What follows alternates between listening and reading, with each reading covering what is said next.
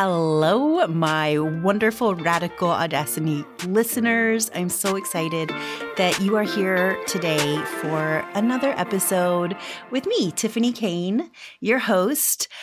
I have a really radically audacious concept that I want to talk about today. You know that season 3 of this podcast was all about raising the volume of your voice. And one of my incredible guests for season 3 was Samara Bay with her book, Permission to Speak. When I interviewed her, her book hadn't come out yet, and her book is now out, and I'm holding it in my hands. You might be able to hear it banging on the desk.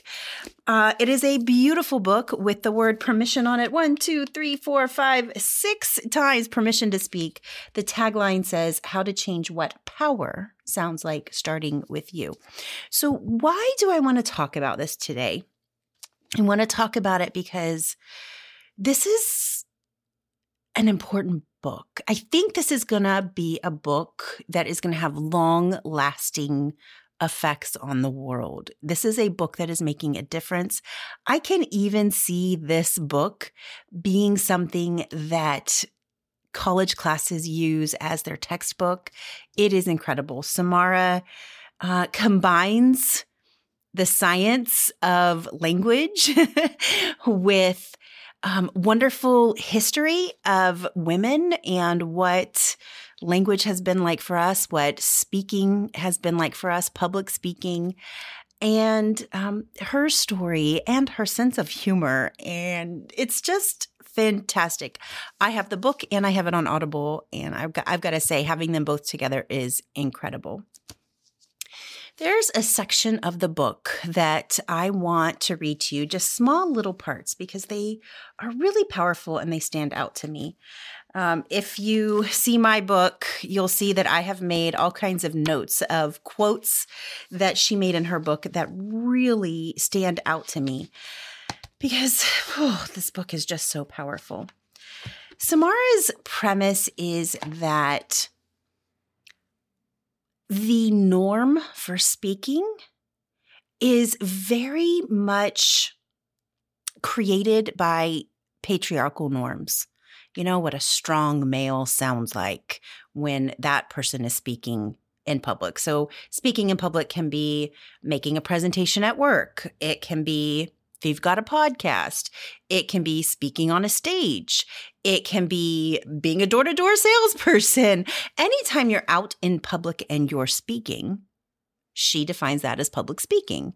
And there are norms for this, right? There are certain things that people give women a really hard time for, especially if you're a woman of color, if you're a woman that is an immigrant to a country and your dialect doesn't match the norm.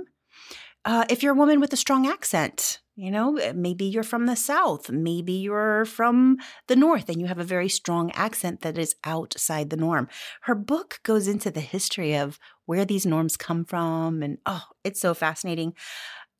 Seriously, get the Audible, get the hard copy. You need to read the book. The section I'm reading about today really applies to those of you who have a podcast, those of you who like to speak on stages, those of you that come on Instagram Live regularly or would like to come on Instagram Live or Facebook Live regularly, or you have a YouTube channel. Any of you that share your voice publicly or would like to share your voice publicly, I'm going to read a section of her book to you that was a huge aha moment for me. She did a lot of work with a charity group called MoveOn.org. And they are a charity group that work to get more Democrats into the primaries, specifically women, females, and really looking at females of color, okay? Getting them more involved in politics, okay, whether it's local politics or state politics or even at the national level. MoveOn.org really works hard to get kind of more normal people out there, more of the everyday people out there. And they train these people, right? And so Samara was working with a few of the women that wanted to be political candidates. And she said, so these are all newbies, right? These are all rookies in the world of public speaking, especially in the realm of politics. Turns out these newbies all had a habit of skipping over their origin story. Not where they were born and raised, not that kind of origin. They were skipping over the parts that said, this is my aha moment. This is why I want to be a politician, why I want to get involved in politics. She said, sharing your aha moment offers a singular chance to reveal your character to your would-be constituents. Not, hey, I'm Tiffany and I'm from Mission Viejo and I live in a little house there. That doesn't really connect us. But what does is our aha moments. She says, here's where I'm from holds little power compared to here's what I did in an impossible moment. She says it was the first time I heard the term origin story used this way. If anything, I'd associated it with superheroes and bloody crimes and dark alleys or lab accidents gone wrong. But this conversation was, quite unexpectedly, and absent a single radioactive spider, my own origin story, my own aha. It completely changed my life. I'll tell you what I mean. So she's going to go on talking about how we often have a hard time talking about ourselves, right? We often get in, especially, when we're with friends, we have no problem with that. But when we're in a public space, when we're on a stage, when we're behind the mic, we often have a hard time talking about ourselves in a way that is meaningful to others. And that aha moment, that key, that thing that said, oh, this is why I want to get out there and I want to speak. This is the story I have to share. She says, that's what is so important. She talks a little bit about imposter syndrome. So I'm going to skip over. I love what she says about imposter syndrome. She says, if you're on a stage or in an office presenting your project, there's a good chance you've earned your way in, but there's also a good chance you don't entirely believe it. Yep, that's imposter syndrome, right? But she says this kind of thinking keeps those who deserve power out of power because we are always thinking, I don't know if I really deserve it. Should I have more? Should I have more experience? Should I try more of this? Should I try more of that? Okay, so I'm going to skip a little bit. So once again, she's talking about imposter syndrome, the origin of that, where it comes from, heroism, where that comes from, how as women, we often don't have great examples of heroes in our stories that we read and in our movies that we watch. We don't have very good female heroes. And a lot of times those female heroes are built on masculine tropes, right? Like super massive masculinity, physicality, and singular focus on some sort of task at hand. That's not really how we are as women, right? We tend to collaborate and bring more people to the table. And yes, we can be really physically strong, but we also find other ways to solve problems, right? And so she's like, we need a different kind of female hero. So she talks about all of that. So she goes into like, what would this look like in the movies?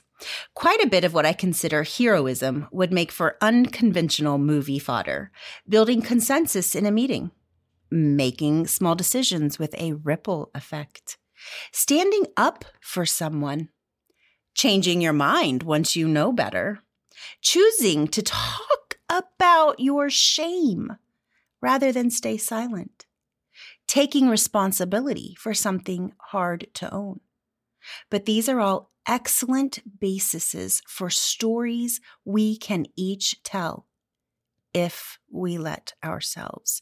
So I want you to think about this as a podcaster, as somebody speaking on a stage, as somebody coming live on Instagram and really wanting to connect with your audience. Ask, am I sharing stories that people can connect with?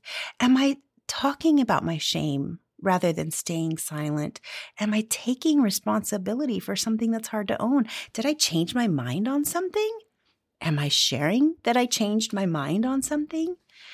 She's talking about these small moments that have lasting impacts. Then she says the phrase, speaking truth is power. And heroism is saying something true instead of saying something pretty. Saying something true instead of saying something pretty. As women, we spend so much of our life trying to please other people, trying to do the right thing, trying to be the right person in the right place at the right time so that we don't bother anybody, we don't step on any toes.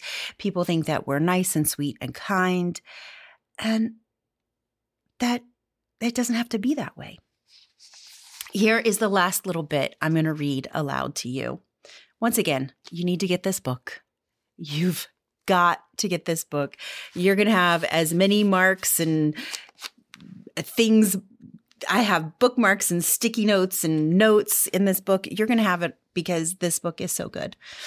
She says, casting yourself as the hero in your stories and then sharing them is a revolution you can join just by opening your mouth.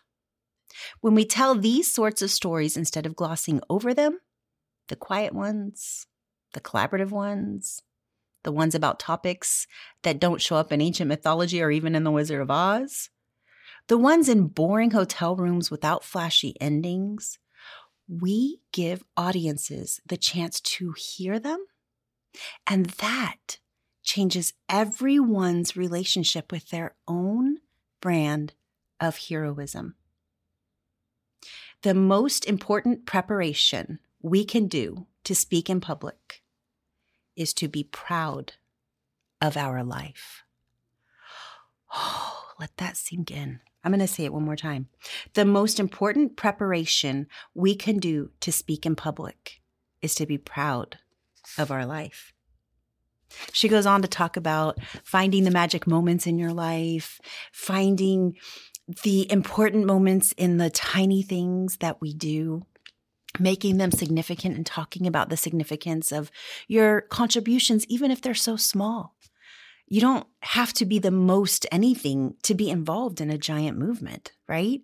Did you get out and march? Did you sign a petition? Did you knock door to door? Did you create a podcast episode about a topic that you're passionate about? Are you seeking out guests and people to interact with, whether it's your podcast, your YouTube channel, your Instagram account? Are you seeking people that make a change? And then are you amplifying the work that they're doing? These are ways we change the sound of power. And it's really important.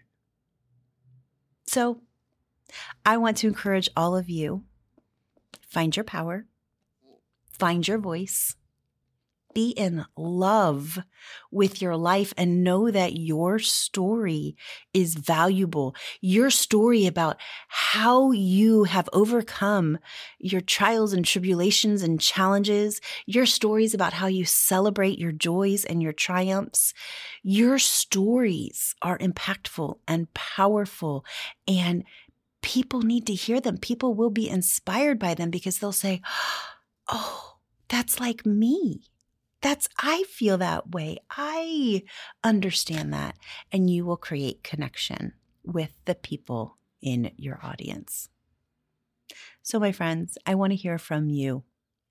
How are you living the most radically audacious life? And when I say radically audacious life, I mean the life where you are proud of it, where you feel good, where you say, yes, my life has meaning and is making a difference, even if it's small, right? We don't all have to massively change the world and be crazy superheroes attacking the big giant monster. We can make a difference with small acts. So are you doing that? How are you living your life? I want to hear about it. You'll see a link in the show notes for you to call in and leave you a message. Let me know if you've read Samara's book. Let me know if you are embracing your life and using those moments in your life to speak and to share your story and to connect with others. And if this episode means something to you, please share it with a friend. I don't know if you know this, but research shows that most people, especially women, 70% of women, find a new podcast they like to listen to from a friend or a family member saying, hey, you need to listen to this. Your recommendation helps this podcast to be found. Thank you so much for listening. Remember to raise the volume of your voice. I'm listening.